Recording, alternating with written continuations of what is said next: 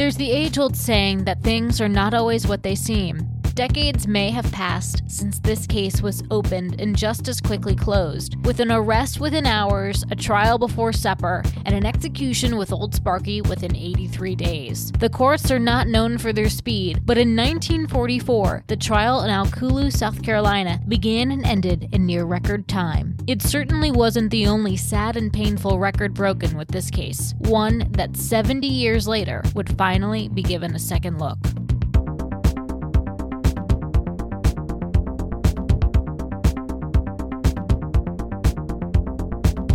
Well, before we get started, we have quite a few new tacos on our Patreon page that I want to shout out and welcome. We've got Megan, we've got Regina, we've got Jeremy, we've got Tori, and Corey. Wow. And let me just say, most of these are the $10, or we had one, Regina, who wanted a custom pledge and go above that. Whoa. So we a big spender. Yeah. So I think we're gonna have to start doubling up soon with our surprise shots, and do maybe more than one dedicated surprise shot. How many episode. are we in the hole? We are like 6 in the hole right now, so we're a little backed up. So I think perhaps starting next week, if we do, if it's a Saturday night, we'll feel comfortable doing 2. 2, 3. No. As long as we're not mixing liquor, I think we'll be okay, because that last one where we did that, brutal. That was the worst hangover I've had in a long time. Yeah, that was not fun. But y'all gotta request what you want us to take. So far, I do have a request. Rachel gave us a good surprise shot request. So otherwise, if we don't get them, we're just going to pick the shots ourselves. So tonight's shot will be dedicated to Rachel. Surprise shots, surprise shots. We don't know what they are because they're a surprise. Thanks, Rachel. I can tell by the brightness of this green. I swear to God, this better not be absinthe. No, absinthe is a different color. Yeah, it's more of like a chartreuse. Oh. Mm-hmm. Cheers. Cheers. That's good. Midori. All right, so for you tacos, our Supremos and our small tacos. And our nachos. Our nacho tacos. We are doing a couple Patreon episodes this week for you. One's really short, but it tugs at my heartstrings. I've been following this case for several months now, and I want you guys to help me find a missing person. Ooh. All right, something that is missing. Jen, can you read this headline for us? This is a story we're going to be covering for Patreon. Obese monkey, Uncle Fatty, who became a star after who became a star after being sent to fat camp, is missing and feared dead after falling off the wagon. John, where'd you get this picture of me? Let me see him. I'll put that on the screen for you. Hold on. No. Oh my gosh. That's real. That's not photoshopped. No, that's real. There's another big monkey called Chunky Monkey. He's even bigger. I feel he's like still in fat camp, though. I feel like you could easily switch out Monkey and Uncle Fatty and my name in that headline. It would still be accurate. Why would you say that? Listen to this. This is also from The Sun. Look at this bad boy. Oh, my God. Read that one. Look how big that guy is. Chunky Monkey, obese monkey Godzilla, found gorging on junk food at Thai market, is being sent to fat camp after ballooning to twice its size. Look at it. Oh my God. He's huge. He's like twice as big as the other one. Oh my God.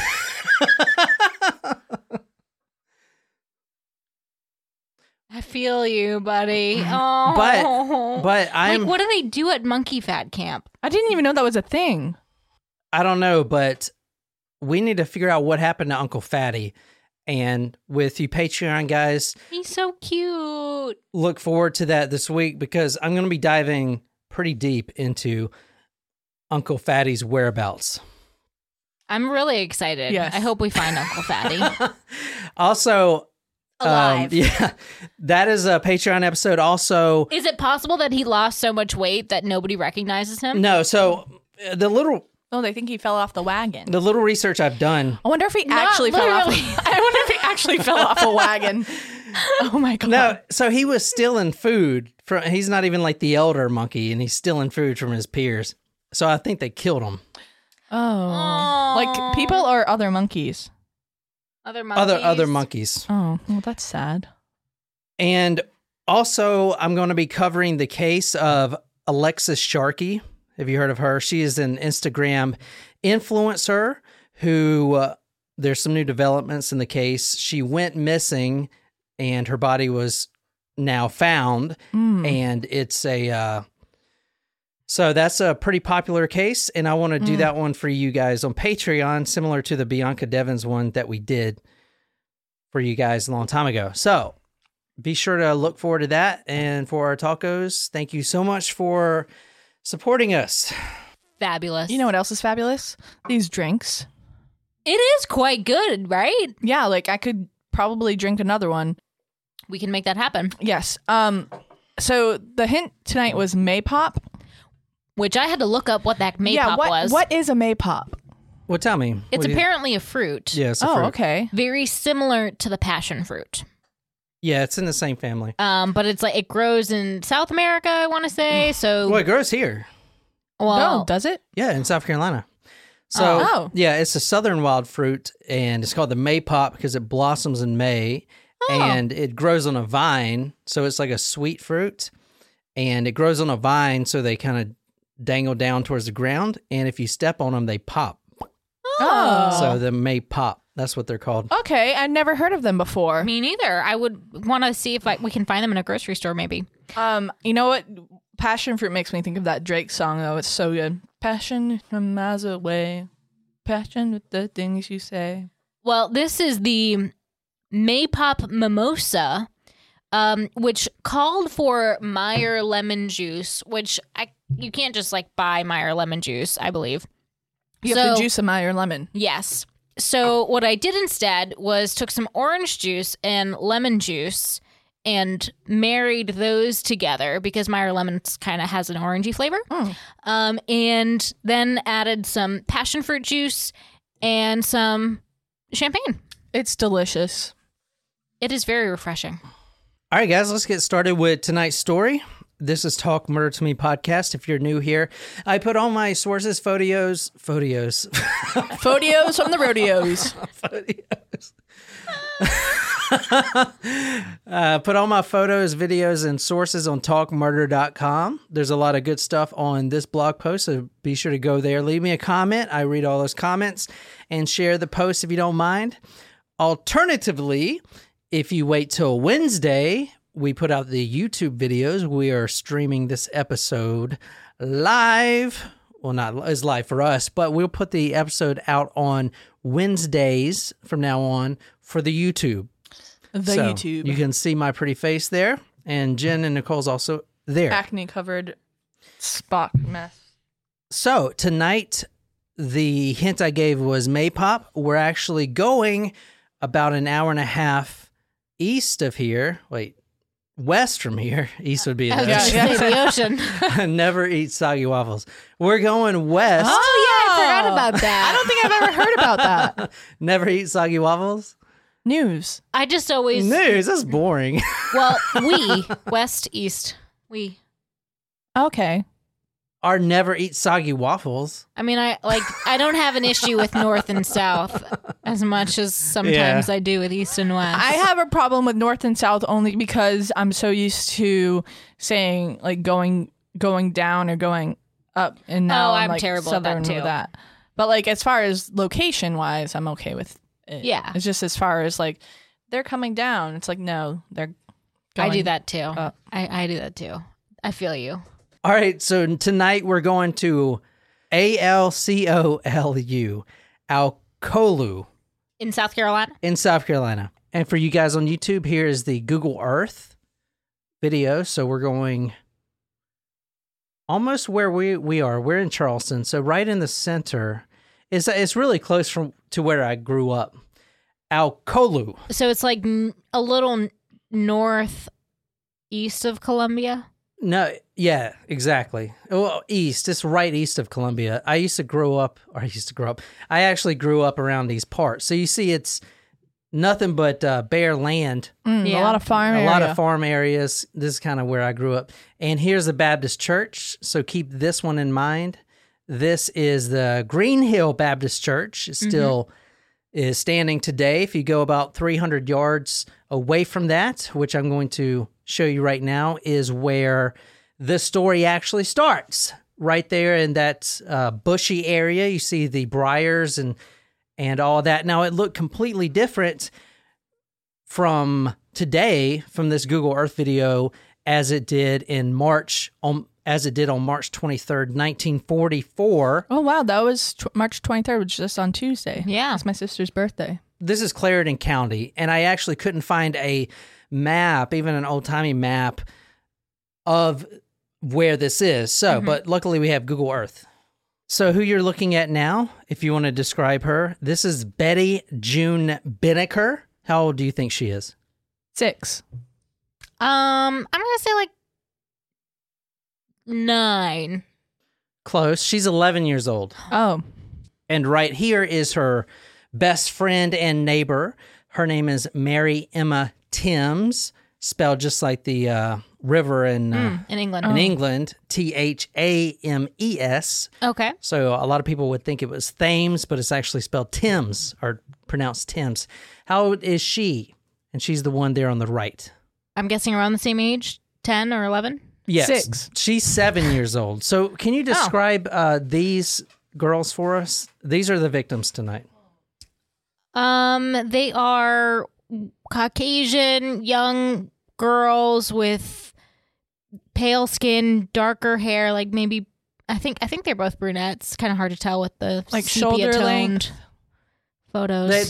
They're country girls, right? That's how they look. Sure. I mean, they Looks got like the one's in front of a overalls. house, the other one's in the field, looks like. So just normal girls. They were best friends. One's 11, one is 7 years old. They were actually neighbors, and they had a hobby when school was out. Their mother would let them go pick Maypops. Maypops. There you go. Now, Maypops, if you don't know, if you're not from the South, are these things right here. Oh. Yeah. So Interesting. these are called Maypops. They blossom in May. And when you step on them, they can pop. They make a popping sound. Almost looks like a pomegranate, like how they It does. Yeah, little kernels almost. inside. So March 23rd, 1944, this is a Friday. Okay. School lets out at 3 p.m.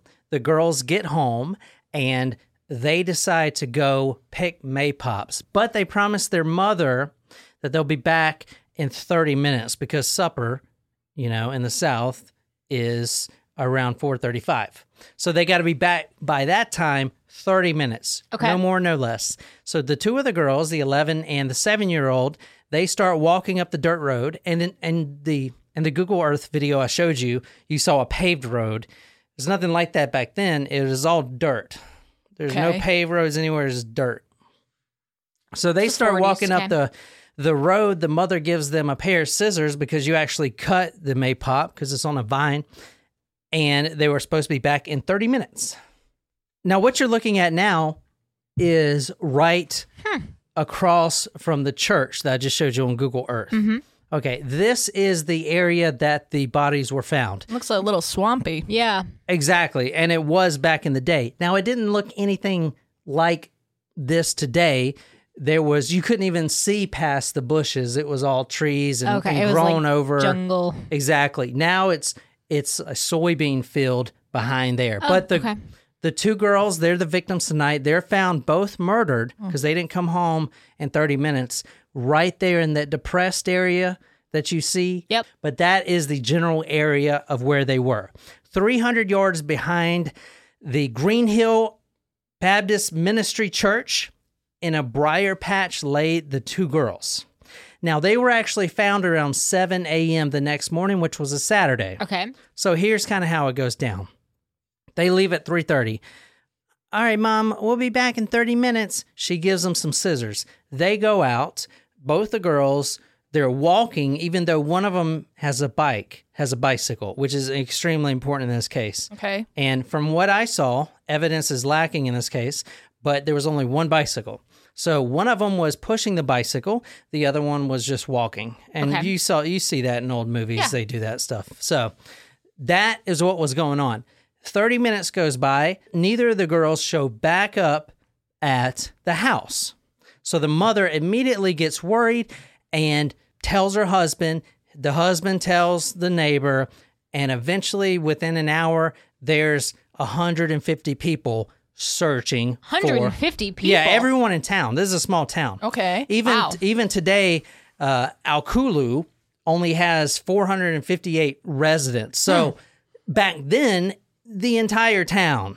That's fast, though, to get 150 people together. Yeah, but and you Yeah. would have to think that perhaps the murderer is there is searching for one them. of Well, they don't know them- it's a murderer yet. These girls could have fell down a hill.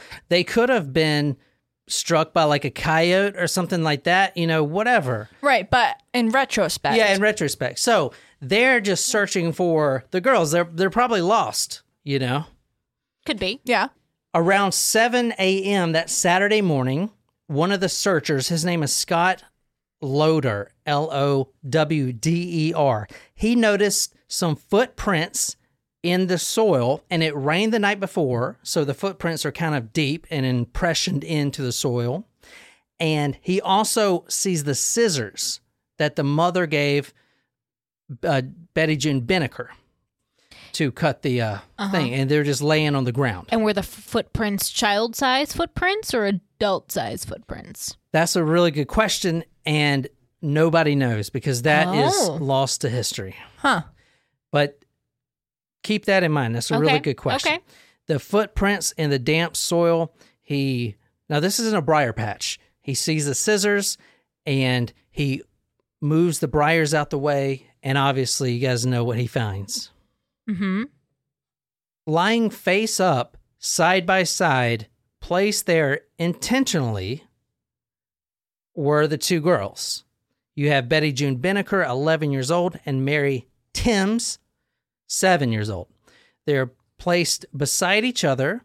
They're face up in a shallow water.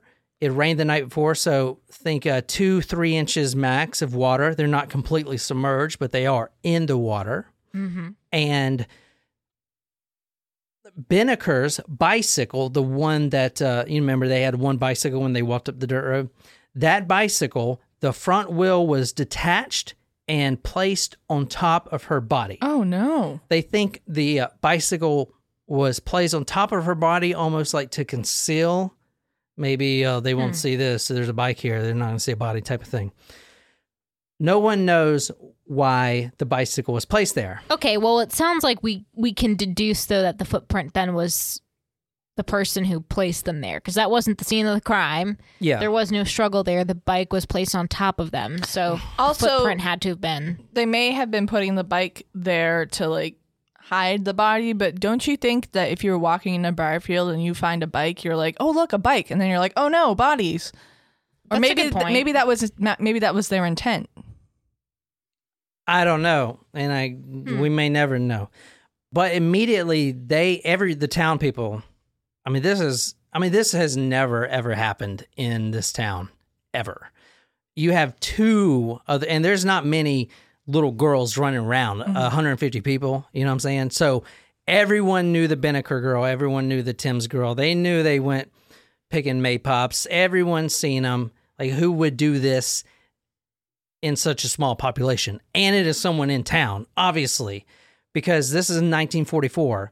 You don't just drive around because you want to go visit places. Right. Like, that is a whole thing to drive, especially down these old dirt roads. So they knew it as someone in town. They also know it's a homicide because, unlike a suicide or anything else, there's obvious trauma and pretty bad trauma to the head where they have both been beaten. In fact, through the medical examiner. He says, quote, they had been beaten about the head, end quote. Some old timey words there. Now, let me talk about the condition of their bodies. Beneker, the 11-year-old, her head was crushed in several different places in the back. So the back of her skull was completely fractured. So not like, you know how you fracture it, maybe it cracks a couple things. No, I don't know, but it was literally in 100 pieces. So obviously someone attacks her in the back of the head unless they pushed her head on a log and just slammed it on there. At 11 years old, the skull's not fully formed, I know, but Tim's, the 7-year-old, her face was, quote, beaten beyond recognition. Oh my God. End quote. However, and I'll get into this later, but, and I know they're in water, but there's an absence of blood, which usually means what? They were beaten after they were killed? Is that where you're going with that? That's a really good point, and they didn't think of that back then. And I'm glad you brought that up because I didn't even think of that. But they were beaten somewhere else. Usually people would think they were beaten somewhere else. Now, there is supposed to be an excess amount of blood because in the head area, the scalp, there's a lot of blood vessels up there. Yeah. So when you get beaten on the head, that's when you see blood splatter everywhere. So the fact that there was absence of blood, and that's a really good point you brought up because I didn't even think of that. They could have been strangled and then killed, and then strangled and then beat. If that were the case, there would not be an excess of blood because the heart's not going, it's not pushing the blood out. Right. That's a really good point. I didn't think of that. Good job, Nicole. However, 3 years of doing this, I learned a few things. Actually, that point is really good for this story because nobody has thought of that, I don't think. The story that we're telling tonight, there is a shockingly not a lot of evidence, or not evidence, paperwork, and which is normal because they didn't have hard drives or whatever. Like I have like 7 terabyte hard drive that I'm saving these videos to, like that. They didn't have that. They had a file cabinet that would take probably, I don't know, like 100 gigabytes. Well, that was stupid because it's not pieces of paper. 100 pieces of paper. So they got to basically burn those to make way for new cases. I also wonder if maybe there was a lack of resources. You said this was in 1944, so this is still during World War II. Yeah, there you go. So I'm wondering if maybe the best folks who were on the police force were actually serving in the military at the time. That's another really good point, Nicole. Thank you. You're on it tonight. Yes. Yeah, so this was right before Hitler surrendered, right? 1944. This was March 23rd. When did he surrender? April? 45, it was in 45. Right? Oh, 1945. April or May of 1945. Yeah, so this was right before that. So this case probably didn't make, it made the news, obviously, but not the front page. Well, that's what else is, it just strikes me about the time. Like, probably all of the young men, they were serving at that time. Yeah. Now, one of the search party men that pulled out the 2 girls. Now, keep in mind, this is 7 a.m. Saturday the next day. They went maypop picking on the 23rd of March, Friday, right after school. School Starting bell the rings. Weekend, yeah. The mom gives them the scissors. You better be back before supper. We'll be back in 30 minutes, Mom. They walk, and then they're never seen again. So the search party conducts itself. They form up, and it takes them almost 12 hours to find the girls. Okay. So also interesting, the fact that this is during World War II, the population of this town is smaller, so the pool, like, obviously people who are overseas serving anyway, they're not suspects, but, like, do you know what I'm trying to say? Like, the people who could have done the crime were probably smaller. not men 18 to 40. You know what I mean? For the most part, it must have been someone Unless those people and those that were around were ineligible to serve. Right. Something like that. So how far away was where they were found?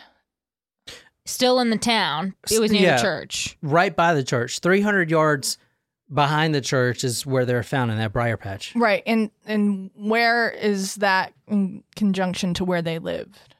That's a good question. Not as good as the questions Nicole's been asking, but Hey, I'll take it. I'll take a compliment when I can get it.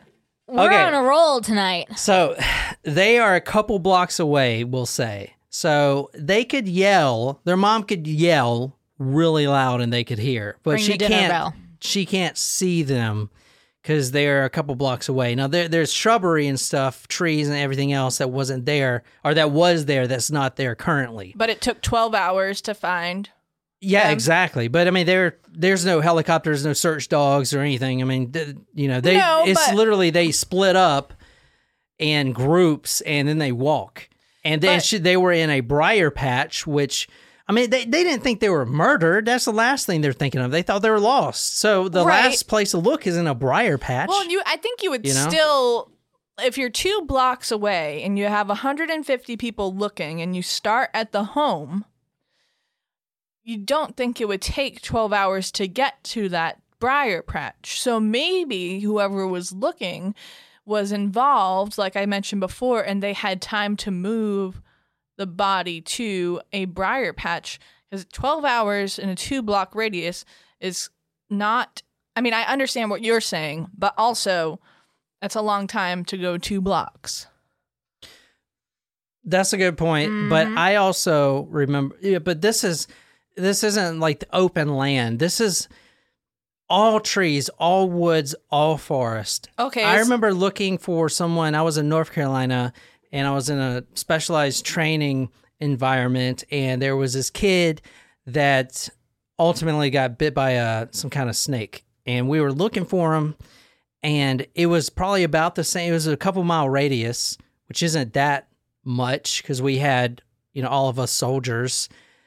And, we were making pretty good speed, but it still took us 2 days to find them. I mean, because there's so much briars and brush everywhere, and they're not decomposed yet. You're not smelling them. You don't have a search dog. You're basically getting lucky. And they wouldn't even have seen them if it wasn't for that weird footprint, because there was no drag marks either. So if they were killed somewhere else, they were carried. There you go. That's another. Yeah. Now looking back, detective. Holy shit. Now looking back, when we were looking for my golf club that split in half, we were only looking behind the fence, and we never found it. Shoot. Good point. Yeah. So, and it couldn't have gotten that far. No, I saw the area that it went to, and we looked back there 3 or 4 times. I looked back there 3 or 4 times. I went too. You did not. Yes, I did. Do it in the back. You did. I was in the shit that day. But I went a few times. A couple days later, when it was sunny and not so wet. When it was sunny, so I went out there in the pouring rain. I wasn't playing golf in the pouring rain. All right. I've yet to use that training tool since, because I'm not messing up the driver I have now. Let's just say it probably flung over and killed some kid. No, maybe that's why we found the bikes. Yeah, knocked the kid off the bike. All right, one of the teenagers that was helping search for the 2 girls, his name now, after he grew up, is Mr. Francis Baston. Now, this guy later becomes a Baptist minister, and he is a part of the search party. They actually told him to go home when he finds the body, because he's a teenager. They don't want him seeing this, because, I mean, these bodies were badly mangled. I mean, for such a small town and 2 small girls, you know what I'm saying? Well, yeah, it doesn't really matter how small the town is. Like, the fact that a child was beaten to death violently is terrible. So this is what he says. This is an exact quote from Mr. Baston. One of the fellows in our group discovered the bodies and said he thought he heard one of them breathing, so I went down in there and pulled them out of the ditch. Of course, they were already stiff. I lifted them out and laid them on the embankment, along with the bicycle. I was 15 at the time, and the older men told me to go home, so I did. All right, so now let's go over one of the few pieces that's left of this case, the autopsy report. Okay. Which I'm so glad that the Historical Society saved all this stuff, that they could at least. But this is the autopsy of both of the girls. You don't have to read it because it's hard to read, but I'm going to go over each girl separately. Okay. Now, I'll put all of these sources on talkmurder.com, definitely, because I want to save all these for my own records as well, because this is a case right down the road, you know. Anyway, the medical examiner is Dr. A.C. Bozard, MD. Also accompanying him was a Dr. Baker. Dr. Baker is a family physician, okay, which will kind of become important later down the road. So keep in mind, he's not a registered forensic pathologist or anything. He's a family, like you go to freaking doctor's care or whatever, that's the guy working. Anyway, this is the autopsy report, and I'm going to read the summary. The 7-year-old, Mary Emma Timms, long laceration, about 2 inches, right above the right eyebrow. Another vestigial, I guess that's the word for cut, on the forehead above the left eyebrow. Both jagged and deep. Deep inside the...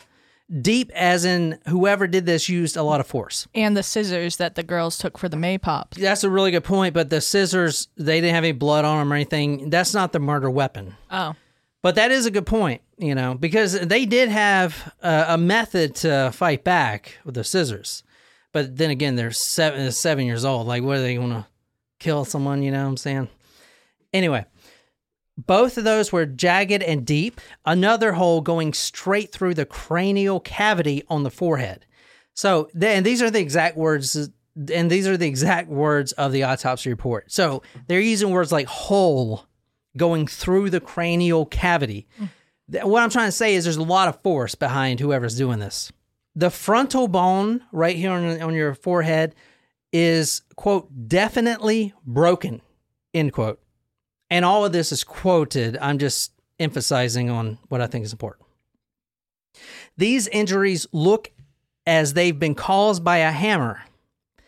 And you'll see from the next victim here that the way they could tell is it has almost like a circular indentation, you know, with the tip of the hammer. Punched out fracture of the skull. I've never seen that word before. Punched out. So the skull was actually like cracked and kind of leaning out of the skin. No signs of cyanosis, which means the child was dead before she was submerged in the water. No bruises or discoloration about the genitalia, and the hymen was intact. Miss Betty June Beneker, 11 years old. Evidence of at least 7 blows to the head of the child with a blunt instrument. A small round head puncture about the size of a hammer. Now, he's not saying that the murder weapon is a hammer. Keep that in mind. Right. Nobody's saying the murder weapon is a hammer. He is just giving a best guess of what it is. Something that's comparable to a hammer. Yeah. Some of her skull was cracked, which means she was hit extremely hard as well. And she had 2 blows that fully punched holes inside of her skull. So whoever's doing this, or whoever did this, number one, it's not suicide, it's not an accident. Like this is some crazy stuff going on. Now, I do want to point out that Alkalu, which I can barely even say, was the main employer there, was a lumber mill by D.W. Alderman. That was the lumber mill. So if you think of Alkalu, because that's not even a real name. So basically, it's the first name of the lumber guy is Alderman, and then Co. So Alco, right? And then it was something like Lou. The last one's for Lula it was like a friend or something. So Alcula. I can't even say it. They need to change the name. It's so that's not a South Carolina hard name. to say. It's not even like a Native American name. It's just so it's a made That's up. interesting that it came from a business name. Yeah. So Kulu. and then Lula. It's hard to say, and for anyone in South Carolina. So I don't feel that bad. Yeah. Oh, so we're not finished with hers. I actually wanted you to read this part of the medical examiner because it is really important about how hard she was hit. The back of the skull is nothing but a mass of crushed bones. That is the exact wordage that the medical examiner used. So I do have a question, and I know that it could probably be ruled out very quickly based on the medical examiner's report. But where they were found was a little swampy, and they were found in water. I know that there was no like bite marks, but are there like gators out there? Like could they? Could have Gate ever done this? Like chomped them? I'm not trying to be insensitive. Like I know No, that it's not an insensitive question. It's just no, doesn't because I make mean sense. they were beaten about the head, and that was it. I mean, Is it the circular thing? If it was like all across their body, like if a gator is going to get you, it's not just going to bite you in the head. Number one, it's going to eat you Oh yeah. and split you in half because it does the death roll. And number two, it's not just going to bite you on the head. I mean, it's a good question. And I don't know. Now that after I asked it, I don't think it was a good question. It was kind of a dumb maybe question. not gators. I don't think gators are out there, but coyotes or something. Something that could have forcefully penetrated but the skull. I think the hammer- It seems like yeah. a hammer. So I don't know if that could have been done by an animal. yeah. No, it's not a bad question, but because it also brings up the point that there was no other,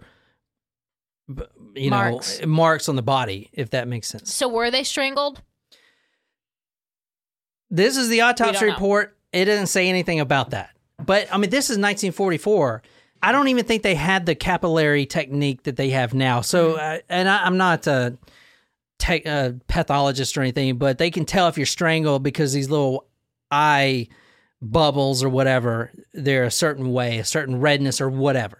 In 1944, they probably didn't even know that stuff. The only way they can tell if you're strangled is if you had like bruises around your neck. Ligature marks. You know what I'm saying? Or something like that. But I don't know. There's nothing in this autopsy report, though, that says they were strangled.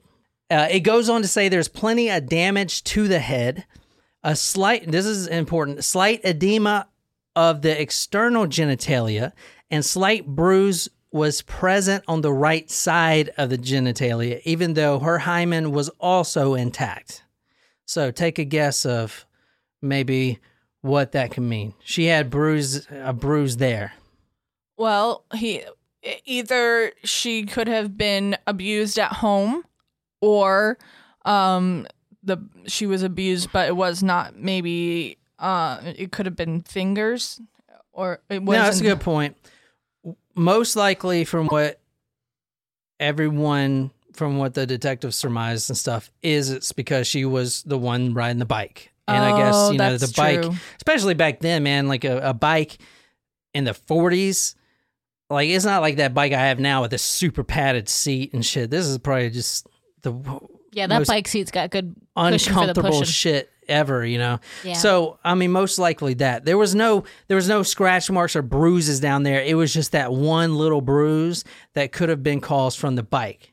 Good point. Okay. Now, keep in mind, later in this story, a couple things. The bike, the front wheel was taken off completely. Weird. Okay. And placed on top of her, remember? Okay. And from what I've seen, there's only one bike. There's only one bike. Well, maybe only one of them could afford a bike, Like there is a... I mean, you always see the old movies. Yeah, one kid's pushing the other ones, And it's maybe because only one of them can afford it. Now, did the bike wheel, you know how like the spigots in the bike, they all come together and there's usually like a round part in the middle of the bike The wheel? yoke? Is that what it's called? I don't know what it's called, but maybe could that have been the weapon? No. Interesting. I'm just trying to figure out.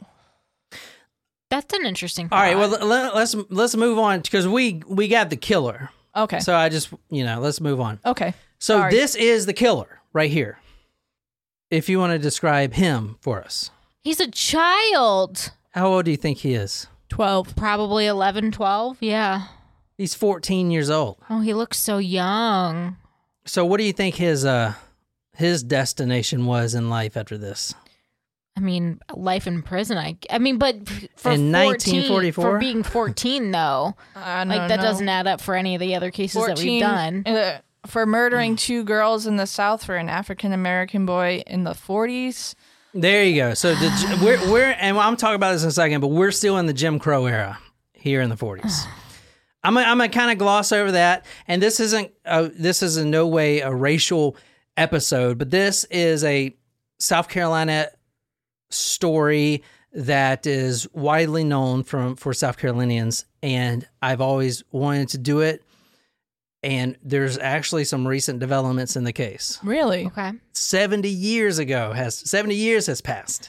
I mean, in modern time, like we just did a case where the girl was 12 years old and she was out within 10 years, right? Huh? That was in Canada, though. Yeah. Are you Well, talking about we Jasmine know. Richardson? Yeah. Yeah.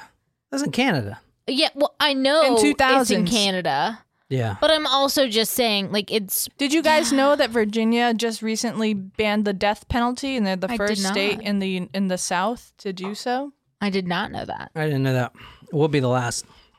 All right, so this is George Steiny Jr. He is a 14-year-old African-American boy, and I'm going to get into the racial, societal makeup of the time because that is extremely important for this case.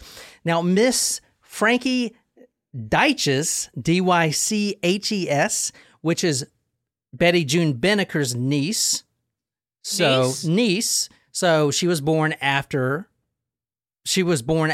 Oh, posthumously. Yeah, so Okay, Betty it. June Beneker's sister's daughter. Got it. Yeah, Okay. this is who we're talking about. Got it. So she was born after this happened. But I needed that because, yeah. yeah, sorry. Anyway, this is what she says about George Steiny Jr. Quote, he was a bully and he had a very short fuse, end quote. Mr. W.L. Hamilton, which was the teacher for George Steiny Jr. in 7th grade, said the following, quote, I remember the day he killed those children. He got into a fight with a girl at school who was his neighbor. In those days, you didn't have to worry about children carrying guns and knives to school, but George carried a little knife and he scratched this child with the knife, end quote. Now, there's 2 sides to this, to his personality, because his own family would claim that he was a very shy and mild-mannered youth. He had no interest in girls whatsoever, and he was actually an artist, an accomplished artist for his time, you know. He would carry a little pad and a pencil that his mom gave him, and every time an airplane flew by, he would quickly trace it, and it would look pretty good. Wow. He looks very disconnected in that photo. Does he look like a killer? No, I mean, he looks like a kid. Yeah. Yeah.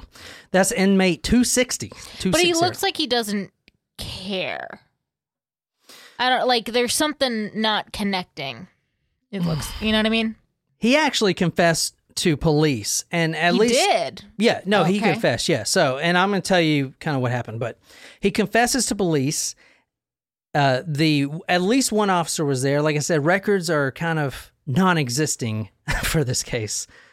Anyway, from what we do know, there was one officer there, a Clarendon County Sheriff, Deputy H.S. Newman. Now, his confession was this. It was actually one story, and then it was a final story.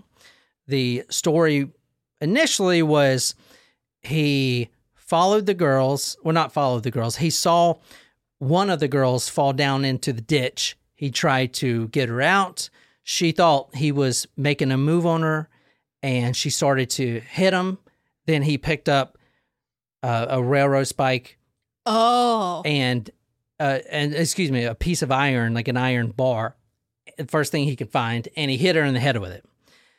He didn't mean to kill her. She goes unconscious. The other one trying to scream, run away. He didn't know what to do. He just hit her too. Okay, that was the first tale. The second confession was he wanted to have sex with Betty June Beneker. Remember, she was bruised on the right side of her genitalia. All right. However, the 7-year-old Mary Timms begin to protest. So he grabs the first thing he could. He hits the 7-year-old right there with a piece of iron. She gets knocked unconscious, and then he kills both of them, like what we talked about. Now, he claims that he didn't mean to kill the girls, but he did beat them pretty badly. And the murder weapon, which is now lost to history, was either a piece of iron or a railroad spike. All right, any questions? I mean, that would match the wounds. What made him change his story? Well, it's interesting. It's not like terribly different. I mean, because you always try to go in there and make it like it's not your fault.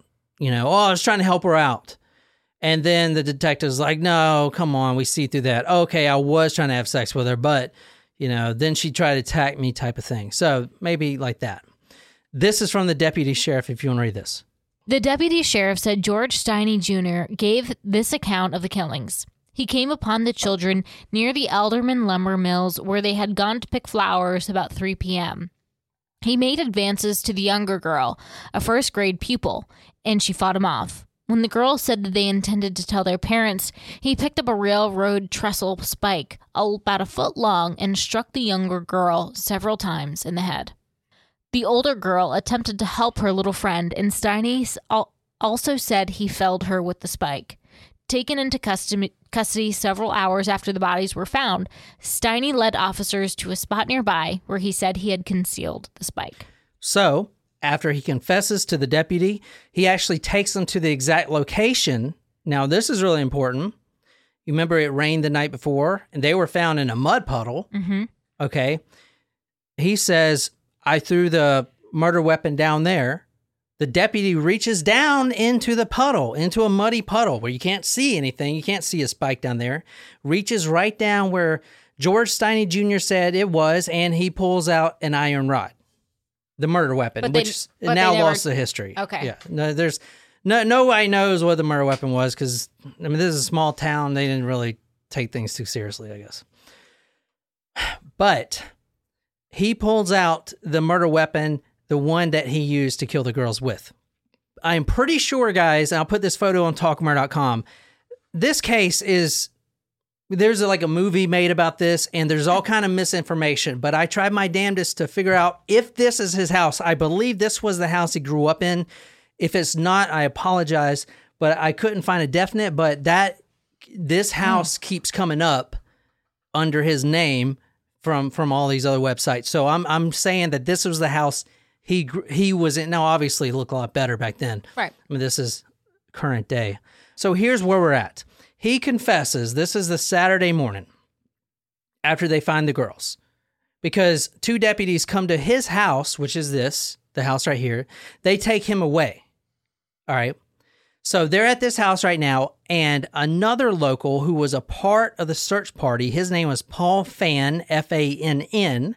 His family provided the ice around town because there's no refrigerators back then. So he was talking about how if you're going to buy ice, kind of like when you buy it Harris Teeter or something, but you would buy ice either in 100-pound, 50-pound, or 25-pound, and they would cut it right there. That's what you use the ice picks for. Yeah, it's kind of cool because they would just get it in the truck, this big thing of ice, and they would cut it for you. How much you want? Did you know that my dad did ice sculptures? No. Mm-hmm. Was he good at it? Yeah. Too bad he couldn't do one for your wedding. He was, I think it's like he was on the front page of the Boston Globe with him, like with a chainsaw doing like ice sculptures. That's back cool. when he was working in hotels. Not cool. How long I wonder does this if thing he last? ever made some, because we used to order ice, not me, but like the town of New Bedford for their first night used to order them. Do they last? They used to do it's obviously it's in the dead of winter, so yeah, they would do it like I think it was they did it for first night in Boston. But what is first night? It's New Year's Eve. Yeah, it's like a New Year's Eve, and party. They People would do walk around a whole bunch and of ice sculptures. Now, according to Mr. Fann, now he was a child at the time, but this is what he recalls about the police showing up and pulling George Steiny Jr. away. Now, I want to say also they pulled his brother away, which he was older. I believe he was 17 at the time. He was just there for the night. His name was Johnny. He was going to the army the next day. But they pulled him away too, both of them. And this is what the one of the search party members says, Mr. Fan. They came out, and there was an officer holding each arm. Mr. Fan said, I don't recall seeing handcuffs, but they might have had his hands cuffed. But I know that there was a man on each side of him holding him by the arm. There was another man, I don't know who he was, who came out carrying a ball of clothing. I don't know who he was speaking to, but I heard him say that he was carrying the bloody clothes George had been wearing at the time the girls were killed. I never saw any blood, but they found the clothes buried in a shallow hole near the back corner of the house. So were they actually bloodied? Well, remember, there was no blood near the body. Yeah. We don't know. It's not like they saved the clothes. Let's recap.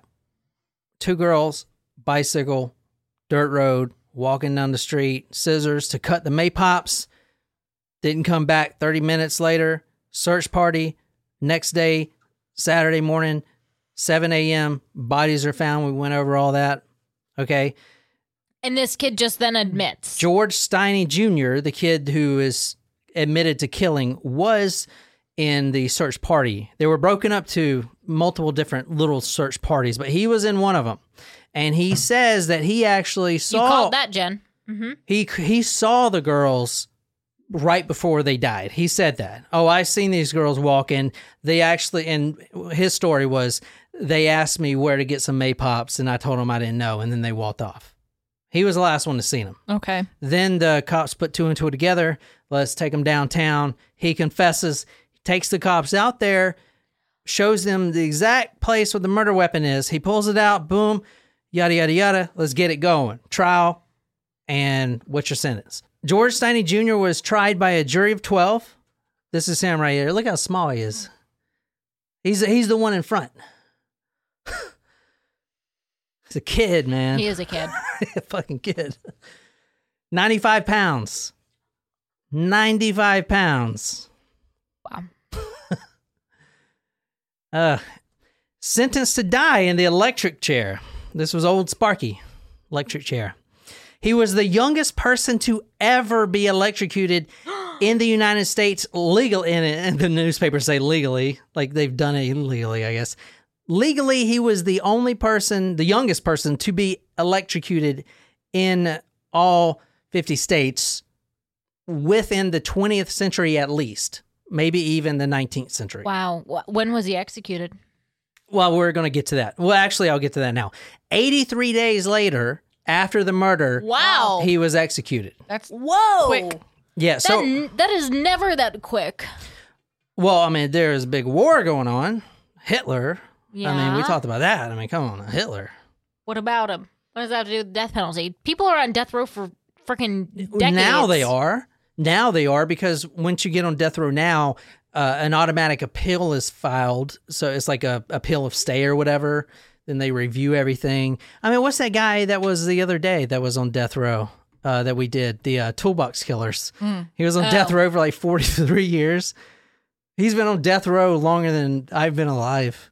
I mean, yeah. And then he dies on death row. At some point, it gets to be kind of ridiculous. Yeah, exactly. It wasn't like that. He actually only stands trial for the murder of the 11-year-old Betty June Benneker, on June 16th, 1944. 83 days later, after the bodies were found, he was executed in CCI, which is the famous Pee Wee Gaskins prison there in Columbia, South Carolina.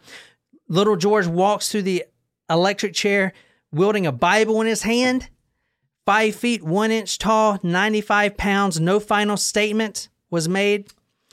First time they put a mask on him, because there's people watching. The family, Benneker's family, Tim's family, they're watching, and they don't. I mean, obviously, it's going to be a grotesque scene to see anyone get electrocuted. Do you ever see The Green Mile? Oh God, yeah. Whoa. That movie make you. That's a crazy movie. That's Stephen King, you know. Is it? I think so. You sure? Yeah, I'm pretty sure it's Stephen King. Well, you're pretty sure. You're not positive. It is Tom Hanks. Another Tom Hanks great. And I forget he died too. That guy. big dude. Yeah. Green Mile. Didn't he just die a couple years ago? I don't know. Green Mile is Stephen King, yeah. Is a great movie. It's probably really a great movie. book too, but Mr. King, I ain't trying to read 1,000 pages. You need to make shorter novels, dude. I think it won, Academy Awards. I haven't seen it. Shocker. It's good. Little George walks to the electric chair, Bible in hand. No final statement was made. 95 pounds, 5 feet, 1 inch tall. The first switch flipped on. Remember, he's got the hood over his face. 2,400 volts. First time. That's a Now, lot. Nicole, you got shocked the other day by 120 volts. So tell us how that felt. It wasn't fun. So the first time is 2,400 volts Is going that through low? the head. No, that's Is that really no? high. I know. It's gonna fry you. No, I know, but like, don't they usually start with like a small amount I don't and know then if turn they it up? No, I don't know. I don't know how they do it now, but back then they start with the highest amount. So the first switch, boom, 2,400 volts. His head jerks upwards. He's obviously convulsing. Saliva goes down his chin. Tears run down his eyes. He was wearing a leather mask, which slipped off during the electrocution. Oh my gosh. Which gave the watchers a sight they'll never forget. Okay. Because that's the reason they put the mask on there, so they don't have to see that. But they did I anyway. do think the electric chair is very cruel. Oh, and you'll know what, like when you see the Green Mile. Oh man. So the next switch flipped on after they fixed his mask. 1,400 volts. Then the final was 500 volts, but I think he was dead before then. All right. This is the outcome of George Steiny Jr., 14 years old. Oh, poor kid. I mean, he killed 2 girls, but it's still sad that he was only 14 and had to go to the electric chair. George's sisters, they went on to say this about, because they didn't see the execution, but they saw him at the funeral home after this. And it was a semi-open casket. And this is what his sisters describe. He was blue. They put that thing on his head and it slipped off. He was burned until he was blue, and to be there and look at that baby was terrible. He was burned until he was blue. Mrs. Ruffner echoed her sister's comments. They burned him to a crisp, she said. What do you guys think? Well, you know how I feel about the death penalty, and especially for children, I don't think it's okay. But I do understand it was the 40s. No, that doesn't make it okay. I'm just saying that It is sad knowing that all the other cases that we have covered where someone is a minor, that would never have happened, Yeah. or that's never happened in any of the other cases we've covered. All right, so like coal miners. that is the case of George Steiny Jr. We are right in the middle of the case because the case was reopened on January 21st, 2014. What? If you want to read this, is from the New York Times. Family of South Carolina boy put to death seeks exoneration 70 years later. The case was reopened, and the majority of folk think he's innocent. So we're going to stop it right here for tonight. And then we're going to go over the evidence again. And there's 2 things I want to answer because I'm not just going along with the popular vote on this one. There's 2 things we need to answer with this case. Number 1, was he Framed? the killer? Did he false confess? Exactly. False confessions. They're like, what is that in the 40s? They don't know what that is. That's a brand new thing. We still got Brendan Dassey in jail. Mm-hmm. But, and I haven't done his case. He may have killed it. But anyway, so the first question we have to answer is, did he kill them or not? If he did not, the second question we need to answer, did he get a fair trial? Oh, well, we know the answer to that. Yeah. But so we're going to end it there for tonight. Be sure that you're subscribed to Talk Murder to Me. If you're a Patreon member, you will most likely get this episode early with the video. Also, the video should be out on Wednesday. If it's a little later, I apologize. This is a huge case, and I want to make sure it comes out right and is formatted correctly and stuff like that. But anyway, we'll see you on the next episode. My name is John. I'm here with Jen and Nicole. Until what did I say? Until next time. And until next time, good night, you lovely, lovely people.